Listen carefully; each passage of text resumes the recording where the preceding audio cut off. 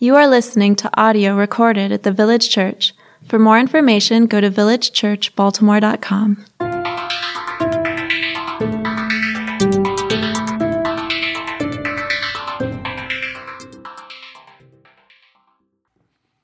Good morning, Village. A reading from Romans 6, 1 to 23 verses. What should we say then? Should we continue in sin so that grace may multiply? Absolutely not. How can we who died to sin still live in it? Or are you unaware that all of us who were baptized into Christ Jesus were baptized into his death? Therefore, we were buried with him by baptism into death, in order that, just as Christ was raised from the dead by the glory of the Father, so we too may walk in newness of life. For if we have been united with him in the likeness of his death, we will certainly also be in the likeness of his resurrection. For we know that our old self was crucified with him, so that the body ruled by sin might be rendered powerless, so that we may no longer be enslaved to sin. Since a person who has died is freed from sin. Now, if we died with Christ, we believe that we will also live with him, because we know that Christ, having been raised from the dead, we will not die again. Death no longer rules over him. For the death he died to sin once for all time. But the life he lives to God. So you too consider yourselves dead to sin and alive to God in Christ Jesus. Therefore, do not let sin reign in your mortal body, so that you obey its desires. And do not offer any parts of its sin as weapons for unrighteousness. But as those who are alive from the dead, offer yourselves to God, and all the parts of yourselves to God as weapons for righteousness. For sin will not rule over you, because you are not under the law, but under grace. What then? Should we sin because we are not under the law, but under grace? Absolutely not. Don't you know that if you offer yourselves to someone as obedient slaves, you are slaves of that one you obey, either of sin leading to death or of obedience leading to righteousness? But thank God that although you used to be slaves of sin, you obeyed from the heart that pattern of teaching to which you were handed over. And having been set free from sin, you became enslaved to righteousness. I'm using a human analogy because of the weakness of your flesh, just as you offered the parts of yourselves as slaves to impurity and to greater and greater lawlessness, so now offer them as slaves to righteousness, which results in sanctification. For when you were slaves of sin, you were free with regard to righteousness. So what fruit was produced then from the things you are now ashamed of? The outcome of those things is death. But now, since you have been set free from sin and have become enslaved to God, you have your fruit, which results in sanctification, and the outcome is eternal life. For the wages of sin is death, but the gift of God is eternal life in Christ Jesus our Lord. Thank you. Amen. You put it back on there. All right, you can have a seat. As we heard just now, we're going through the series of Romans, and it's really like a treasure box, maybe like a word box, but a treasure box of deep theological truths. And we've been talking about this, but we want to just clearly keep reminding it's not just for the sake of knowing more, because some of us who love information, we're geeking out, we love all these deep ideas, but if it's just about knowing more, and it's not leading to other forms of transformation, we have to ask, are we seeing what we're supposed to? Because one of the things about truth is intended to help clarify our identity, like who we are. One of the aspects of learning more, hopefully, should be a lens that we can understand who we are better and see with more clarity. And as I think about identity, even in our city, it's an interesting dynamic. I love seeing this even as our church has grown and kids have grown up. But One of the biggest aspects of identity in Baltimore City, and those of you new here, this is not going to make much sense. You gotta stay with me. Is whether you're city or poly. This idea of city poly, and if you're not familiar with it, if you're from the city, you already know, right? But those are two: Baltimore Polytechnic Institute and City College High. Interesting, because it's called City College, but it's a high school. But it's these two, and there's a lot of other wonderful schools now. If you're a graduate, don't get all mad, like, Mervo! It's okay, right? But one of the biggest rivalries in the city is poly and city. City, poly. I don't want you to get mad, like, why are you saying them first? I mean, it's like, it runs deep. It runs deep. And even next week is the big game. Annual football game that's like got a deep, long tradition, like longer than the NFL, between city and poly. And one of the things about it is if you go to either school or if you're associated with it, your identity really becomes it. You start wearing the colors. It's like, it's almost like a gang in a strange way. You start wearing the colors. You know the rituals. You know what it means to be part of that crew. Like, oh, yeah, we don't do it that way. That's a city thing. Or poly does, oh, yeah. Like, you know what it means to be one of those. Like, your identity in many ways in the city. And it's weird how far-reaching it is in the city. I've even had people joke when they have people over and they see the other school, someone's wearing something like, oh, you can come in even though you're wearing that shirt. It's like it runs deep your identity.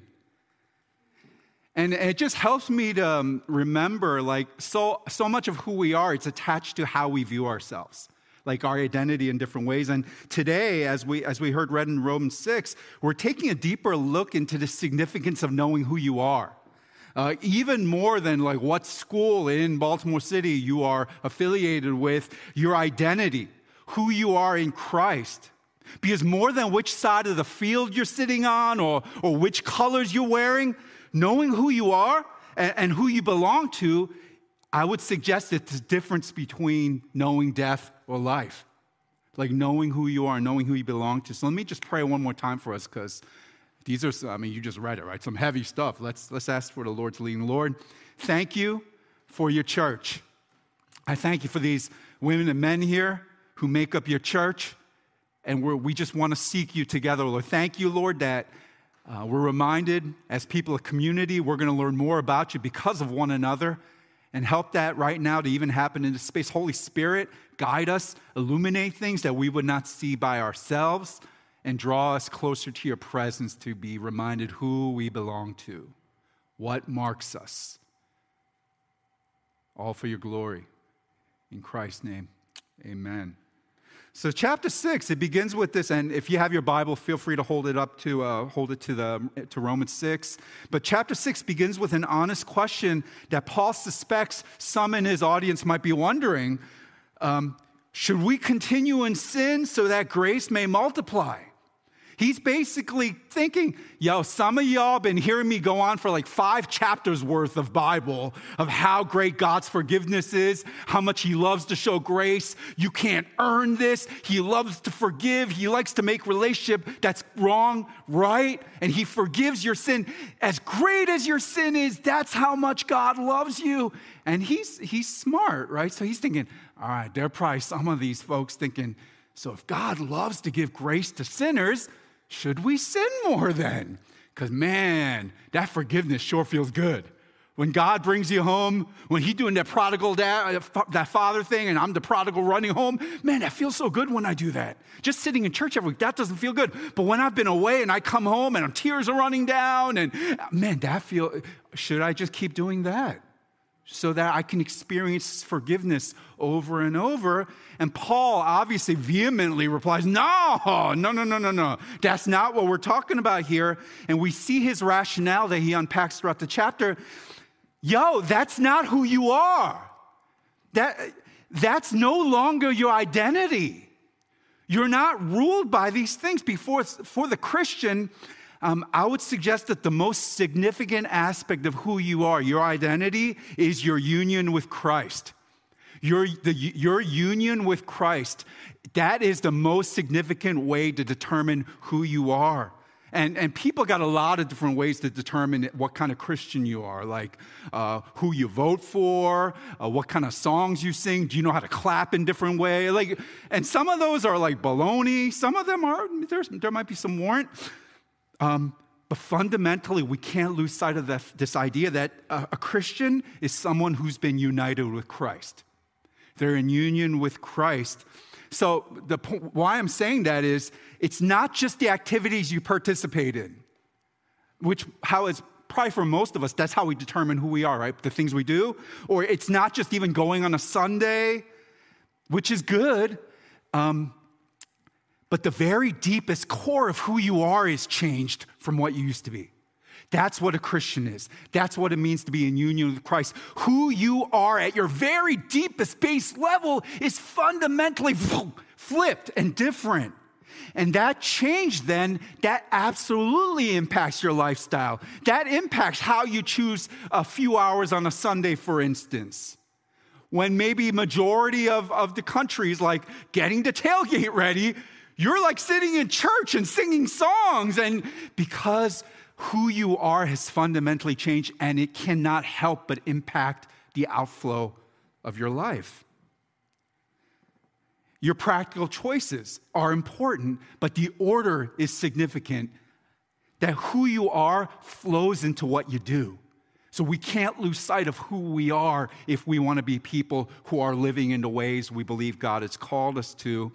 And who the Christian is one who has been united with Christ. If you're going to remember anything from today, a Christian has been united with Christ. And guys, that changes everything. It changes everything. And today's passage in chapter 6, it describes some of the practical impacts of what it means to have a union with Christ. One is we see that we are dead to sin's rule. Those in union with Christ, you are now dead to sin's rule. And Paul, he uses an illustration to help explain what it means to be in union with Christ. He talks about baptism. And, there's just so many different views on baptism. And even amongst our church, we've got a lot of different traditions present. But when we look at, and this passage is not specifically about baptism, but there's so much that baptism helps to explain what it means to have a union with Christ. Because even the imagery that we're given of when a person getting baptized, they're like descending into the water. It's meant to give us a visual understanding. And for the person getting baptized, they're supposed to feel it. Like, you should not be able to, if the person baptized you, unless they're really cruel, it shouldn't be too long in the water, but it should be long enough. You're like, okay, I can't breathe like this if I stayed down there. Because water is meant to symbolize death.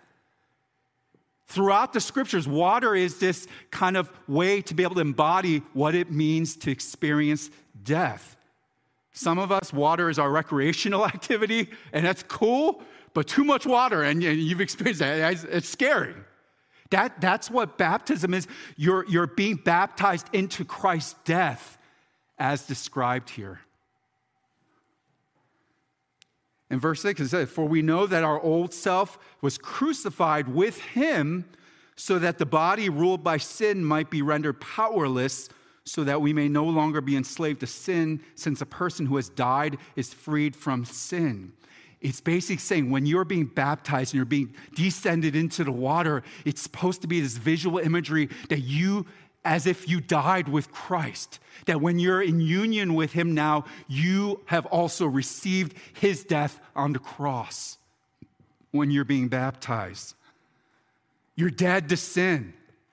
And I just want to make this clear, because sometimes, depending on the teaching, we can get confused because we hear these things like, well, now, if you're a Christian, you're dead to sin. Sin has no power over you. It doesn't rule over you. And you look at yourself, and you're sitting in the seats, and you like thinking of all the ways you sinned, just like in the past, like half hour.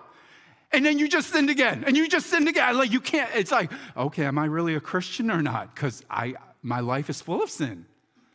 I have sin in action, but maybe more in thought, in intent, in motive. Like, good. I mean, maybe. I've been baptized, but am I a Christian?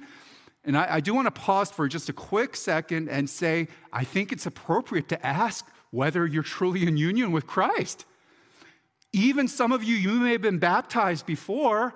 just a physical act in itself, if it's not reflecting what's gone on, that you have trusted Jesus, you've died to your sin, you trust that you can't save yourself, all those things. But through almost 15 years of our church, I've been astounded how many people have been baptized or have trusted Jesus in the church who've been in church like their whole life. And like no one ever asked them, have you trusted in Jesus to redeem you? Like they just assume because they've been in church their whole life. So I want to put out there, it's appropriate to ask yourself, do I really know Jesus in this way? Do I trust that his sacrifice alone unto Christ has paid the cost for my sin and debt? But what I also want to say, again, that's appropriate, but for a lot of us here, you got to hear clearly, it doesn't mean that a Christian is without sin. In case any of you are really nervous right now, because they're like, man, I just sinned walking in the door because I got mad at someone. And it doesn't mean, this is not saying a Christian is without sin. We still bear the marks of a broken world, and we carry some of that. Even the most holy moly of us. Like we have sin in our intent, in our thoughts, our actions, and I would suggest that's a part of just living life until one day we're going to be glorified, where there's going to be no more sin.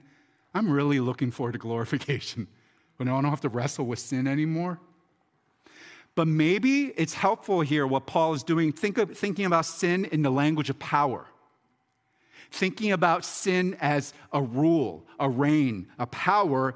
And because understanding context and original audience, it can be really helpful in studying the scriptures. I encourage that. Because there's a purposeful reason why Paul, he's using terminology related to slavery. He keeps talking about slavery and freedom here. And he does it in a lot of his letters, but he's really focusing on that in Romans 6. Because when you understand who he's writing to in Rome, Rome's population in the first century, most scholars say it was about 1/3 slaves. Like 1/3 of the population of the city of Rome was made up of slaves. And in some areas, they made slaves wear distinctive clothing just so that everyone could know who are slaves, so that we'll make sure we treat them correctly, keep an eye on them. And they actually took that policy away in Rome, because with that many slaves, if you're looking around, you're like, oh, our team's pretty big. So they wanted to remove those distinctions just so that the slaves didn't get this idea, oh, we could actually do something. We could like stand up together, like 1/3 of our whole city here. Many of the freedmen who are not currently slaves, they used to be slaves. It's likely, some estimate, that half of the Roman church that Paul was writing to either were or had been enslaved. So the point being, everyone in Rome, those who were receiving this letter, they knew what Paul was talking about when he referenced slavery. They understood the power dynamics involved, because one of the fundamental aspects of slavery is it's an issue of power. It's who has power. It's subjugating others with power. And what Paul is writing here is where a person was once enslaved to the power of sin's rule. Like sin and its power subjugated you, oppressed you, had power, and ruled over you. Jesus Christ has now defeated that power through his sacrificial death. That's like what all the chapters that came before were talking about and describing. Sin and its power have now died. And it's why they're called to remember your baptism. It's why we're encouraged, remember your baptism. Because it's not just having a good memory of a nice religious occasion. Oh yeah, I remember when I got baptized. Man, I don't know if they put chlorine in that water or not. It's more than just a religious symbol. It's an active reminder of who you are. That if you were baptized, you should continue to go back to that, especially when you're confronted with sin. And remember, I remember what my baptism told me, that I'm dead to sin now. It does not rule over me. It does not have power over me. So again, Christians still sin, but the difference now is that when you are without Christ and powerless to that sin, now you're free. Now you're free. Whereas before, it doesn't mean that you didn't have certain control, but you were powerless to change that aspect of who you are. You were a sinner. That's how you were defined. If we're talking identity, you were a sinner, but now, because of Christ, as he defeated sin and its power, you can fight. Now you can fight. How? Verse 14 says, "For sin will not rule over you because you are not under the law, but under grace." What Jesus has done is he's taken a far greater power. It's the power of his sacrifice known in grace, and he's conquered the power of sin. You know, God's grace, it's a term that we hear a lot of, and we usually think about it as a gift because it's a gift. God's grace is a gift, but guys, it's not just a gift. Grace is also a power. And it's a power for those who are in union with Christ. If you've been united with Christ, you are now availed to the very power of God. Grace says that when you're united with Christ, it's not just you fighting your sin, but Christ with you who fights for you. Amen? Like whereas before, it's all up to you. It's all up to you to try to be a good person, try to measure up, try to reach the standards, try to be moral, try to be ruled. And Paul unrolled it all right. It was all futile, but now there is one who has conquered the sting of sin, including death, and he's the Christ. When you're united with him. My extent of football stopped in high school because I was not very good and I was lazy. That was not a good combination, but I remember playing football in high school. I remember my junior year specifically. Oh, actually, no, my sophomore year specifically. We were playing another school in our area, and again, I wasn't even on the field at that time because I was JV, but you go to all the varsity games. But I remember very distinctly, we had one player in our team, Carlton Aiken. He's actually a reverend now in Philadelphia, which is amazing. But he was like one of the best players in the city, and all I remember, it was the whole game was like, sweep left, sweep right, and him just, like touchdown after touchdown. He ran for over 300 yards that game. And he was player of the week. He ended up becoming one of the finalists for players of the year. And here's the thing. I mean, it was all Carlton, but you know who was celebrating that win? This guy. Because I was also an Upper Dublin Fighting Cardinal. I was like, yeah, we won. Did you see what we did to them? We ran all over them. I didn't run all over them. But that guy who shared the same uniform, whose team I was on, he did the work, and we all got to share in the reward together. That's what it means to be in union with someone who has great power. And union with Christ, it has such deep significance for how we view our transformation. Guys, this is formative stuff. Because I think for so many of us, even if we have good doctrinal training, functionally we live in this way, like we believe fully Jesus saved us. Yeah, we weren't up on the cross with Jesus. Like we get that part. We understand Jesus saved me, but man, now it's kind of up to me to get this whole rest of this stuff done. I better work hard. Man, I better do my stuff. And it's not that we're not called to work and engage in disciplines. That's all part of it. But guys, it's not up to you to finish the job. It's all grace. It's all Jesus. It's all his power. Grace is not just for how you become a Christian. It's the very power of Christ that leads you in obedient freedom. We have to understand that. One way it became like real fresh for me, I remember this is way before even considering pastoral ministry. I remember visiting a local seminary to talk to someone someone recommended, hey, go talk to this guy, see if the school is for you. I remember talking to him, and he was talking about how much being in that school had given him freedom. I was like, cool, I'm taking notes, I'm like studying, should I go to the school? He says, now, when I sin, I thank God. I'm like, heart stop. I'm like, you a fool. What you talking about when you sin, you thank God? He's like, no. I'm not saying I thank God for the sin. But now, because I understand the grace of God and the cross, every time I sin, I realize that doesn't have the power to condemn me any longer.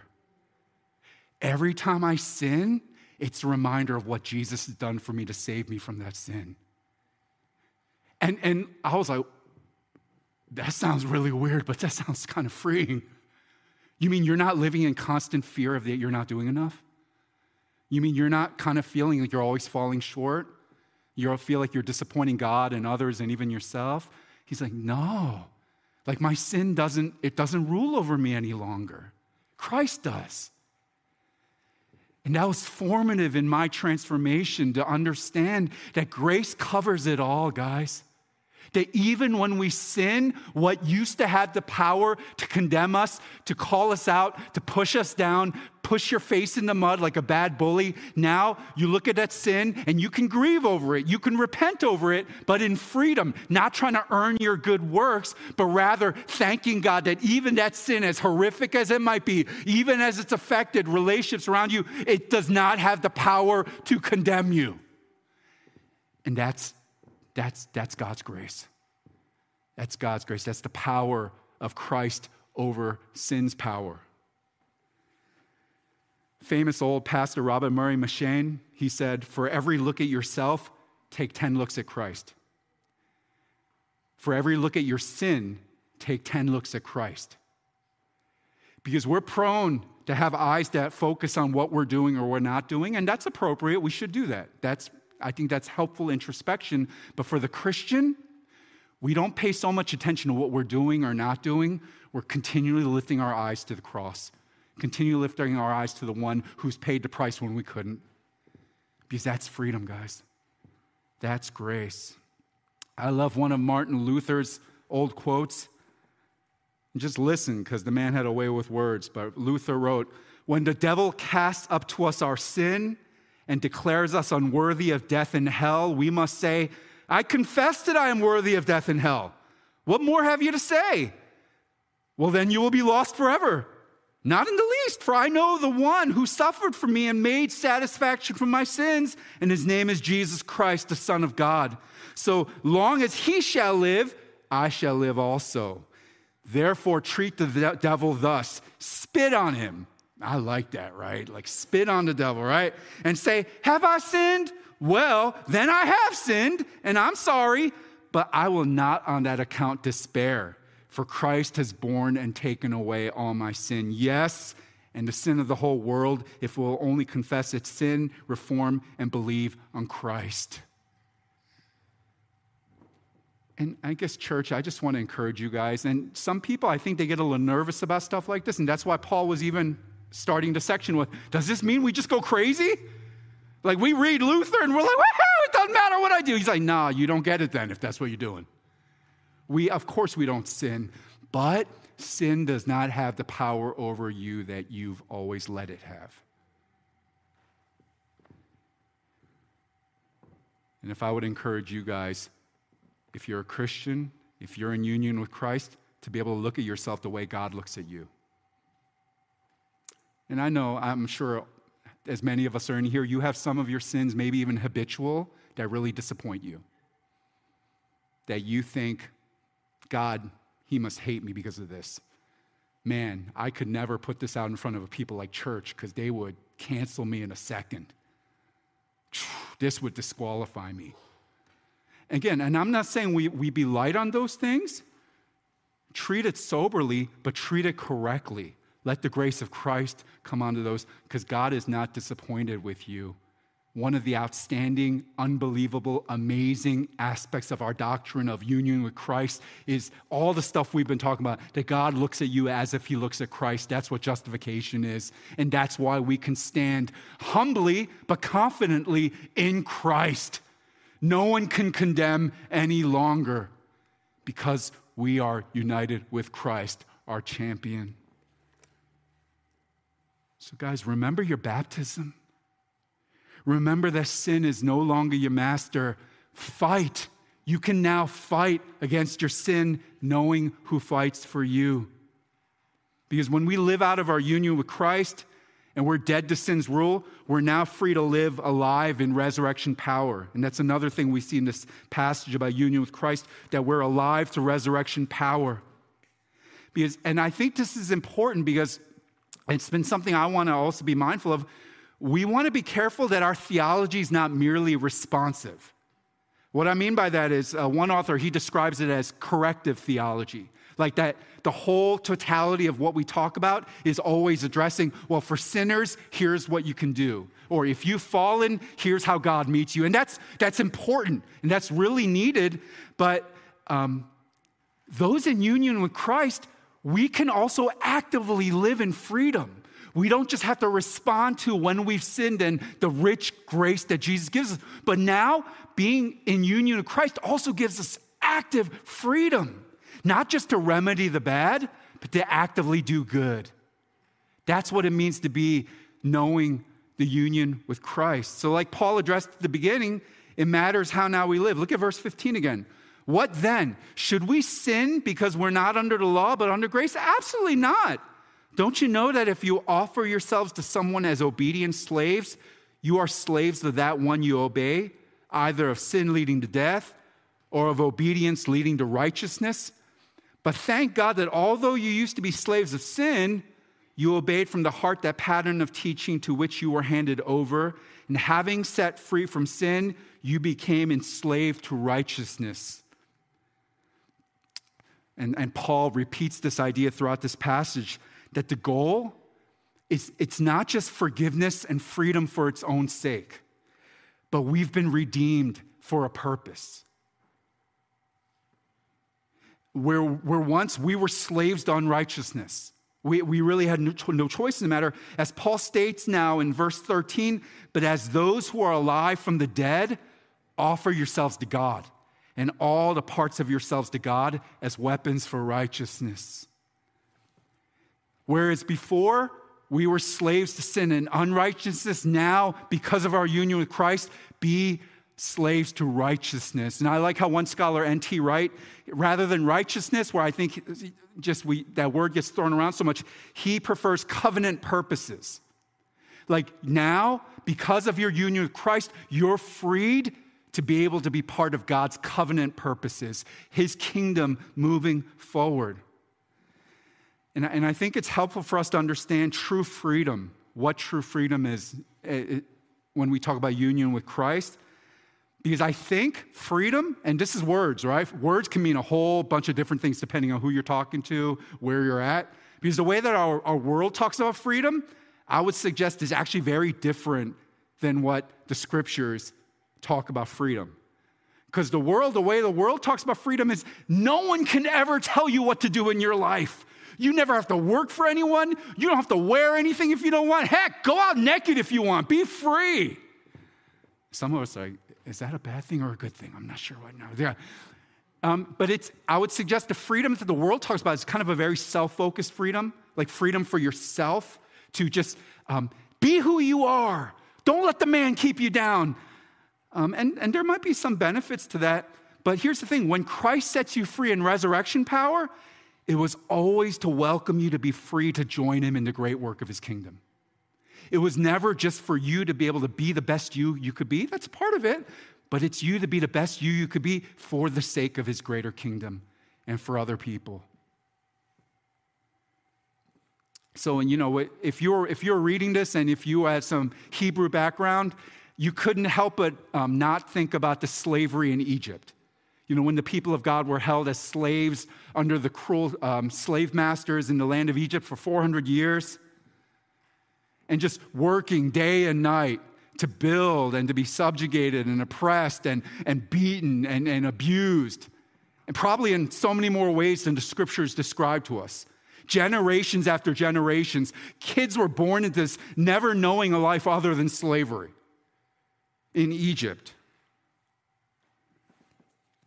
And people imagining where they were once enslaved under a cruel master, the stories of how God had set his people free. The people were set free by the people of God. But here's the thing. Israel, they were not set free from Egypt. And Moses and Aaron said, all right, now y'all just run away and do whatever you want. You're free. Go. I mean, that's not what he did, right? They were freed to go forward together as a people. They were freed so they could finally be the worshiping people of God they were intended to be. That they didn't have these cruel masters telling them all these things that turned them away from God. But rather, they would be unified together. So guys, remember your baptism. Remember who you are. And one of the greatest gifts that God has blessed us with is the church to help us remember those things.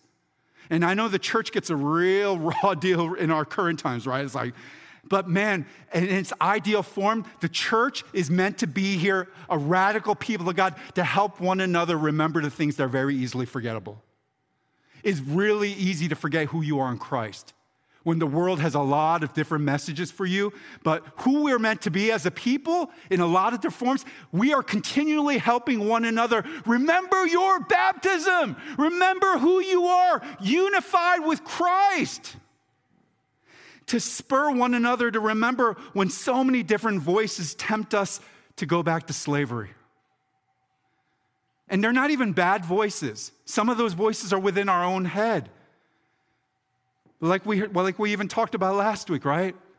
The different things, the sin of Adam. Find your primary significance in your relationships, in your marriage or your children or your work. Find who you are. Your identity is what you can create with your two hands. It's how big of a house you can build. It's how much you can flourish that bank account. And again, those things are not bad. But I would suggest they're actually an invitation into a kind of slavery that doesn't look like, and it's not to diminish the meaning of slavery, but it's enslavement to the ways of Adam. That this is what will give you significance and meaning, but we're dead to that, guys. We're dead to that. Our primary identity is in union with Christ, but if we're not careful, the different voices around us will continue to tempt us, go back to what you knew. Go back to that master. But church, we have to help each other remember we belong to the resurrected Christ. If we do anything as a church, we need to keep reminding one another who you are, who you belong to, who loves you. And resurrection power means that we can work for his purposes in confidence. It means that we can, as a church, spur one another on to great works and working for things, so that more and more people might be able to know who they are in Christ. It might mean that things are not as meaningless as they can sometimes feel. You know, for me, part of the hope of the resurrection, living in resurrection power, I'll just be honest, sometimes being in just any place, but even in our city, I think one of the big kind of like heavy things that is present is just this hopelessness, kind of like a nihilism. Like, why bother? Why do we even try? Why would we clean that block when within a day it's going to be all dirty again? Why do we try to improve these schools when it's not going to really make a difference in the big picture? Why do we work hard? Why do we save? Why do we try to raise families? And if we're not careful, this kind of cynical, nihilistic view of life and that nothing really matters. It's like Ecclesiastes in the bad parts, right? It's all meaningless. Why do we even give a rip? None of it makes a difference. And resurrection power, as we remember Christ conquering sin and death, at least for me and I hope for you, it gives us hope that it all matters, even when it doesn't seem like it does in the moment. Because I tend to think when we're united with Christ, when we're in union with him, we died with him, but we also live with him. That means we get to live our life through how he saw the world. And I'm imagining, he was Jesus, Son of God, Son of Man, Messiah, King of Kings, all that. But he also lived on this earth. And as he was faithful on his mission, he experienced some really hard things. He experienced ministry happening and people calling him out as like a wacko. He experienced people betraying him. He experienced people lying about him. He experienced, at the end, people wanting to kill him and put him on a mock trial, sham trial. He experienced hardship. And I have to imagine that for Jesus, just like us, some of his present circumstances were really hard. Like the things he walked to in the day-to-day. And I know we like to kind of like Hollywood version of it, and Jesus kind of sat in lotus position all the time, except he was praying. And it was just all peaceful, calm on the mountaintops and breaking bread together. And, I think some of it's just really hard.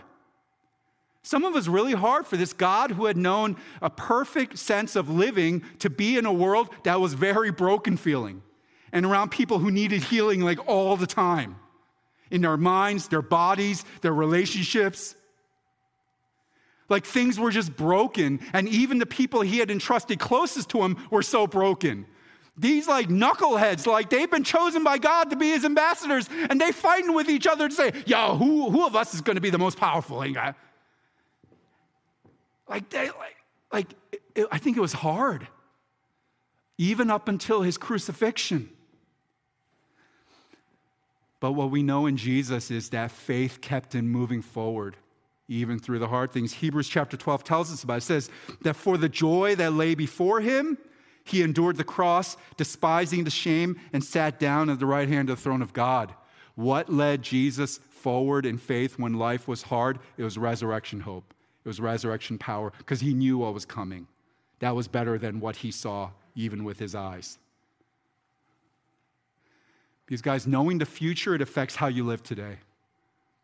If you know what's coming in the future, it affects how you live today. And I think it's just appropriate, even for us as a church. And obviously, I think there's ways to serve in our church, and I want to invite you to do that. If you don't have a way to serve already, just like we talked about Danny, find a way. But guys, I'm talking even beyond that in our city. In a nihilistic view of the city, you kind of just want to be here and just ignore what's going around you. Just let me keep my head down and be responsible to what I need to do. But guys, can we step forward in hope and trust and believing, even if we don't fully see the fruit of our labors in our own hands, to trust that what we're doing, it actually does matter. That when we're serving our city, when we're being generous, when we're investing in people younger than us, when we're doing what we can, even if it feels limited, trusting that God is using all of it. And it's not a waste. It's not going to get thrown in the trash. But resurrection power gives us hope that God is redeeming it all, even if we're not fully aware of it at the time. And I want to invite you, as you have different opportunities to serve, both in our church, but outside of our church in the city, make use of it. But don't do it just to be a good person, and that's what good people do, but as your way to build in and investing in resurrection, hope, and power. Because we help each other remember that we're not slaves, but we're free. As I was thinking about that Exodus story and the slaves being freed through the work of Moses and Aaron and others, and we learned later on as they went into the desert, God gave them a list of different prescriptions for what the community was supposed to look like. And again, it doesn't seem like freedom. What's freedom? If someone's telling you how to live, God set them free so that they could truly be part of his kingdom purposes. And part of that, he gave them these different commandments, including one really nice one about the Sabbath. That they were required, and some of us, you feel a lot of guilt when it comes to the Sabbath. You're like, oh yeah, I know I should do that. Oh, I've just been on Netflix all day. Does that count as Sabbath? It's like, it feels more stress. But man, imagine when you were an Egyptian slave and for 400s of years, all you knew was working. All you knew was a cruel master who was trying to suck every ounce of productivity out of you. Their whole goal was to work you till you had nothing left and then find the next person in line. All you knew was work. All you knew was trying to build something for someone else. All you knew was cruel people trying to maximize your productivity. And suddenly you hear this God tell you, hey, take a day to rest. Take a day, not just off, but with me. Because you're not just about what you do. You're not just about what you produce. You're not just about what you build. You're more than that. You're mine. You're mine. Because, guys, may we work as hard as we can, and may we be effective in our work and service. But part of being a community, it's also helping one another remember, yeah, guys, let's stir one another on towards greater acts of service, but let's also stir one another on to rest when it's time for that. That we should look at one another and say, hey, you have been really putting your face to the grindstone. I don't know if that's the way you say that word, but you've been working really hard and you're not who you're supposed to be. You need to be able to rest in God knowing that he's in control. He's good. He's got his purposes down and nothing's being wasted. And you can take this day to just be with him. And it's good. Living in resurrection power. Believing that God and his purposes will not be thwarted, even if you take a day to just worship God. Church, we help one another to remember these things, to live in this resurrection power. So let me ask you to stand with me, and I'll ask our music team to come up.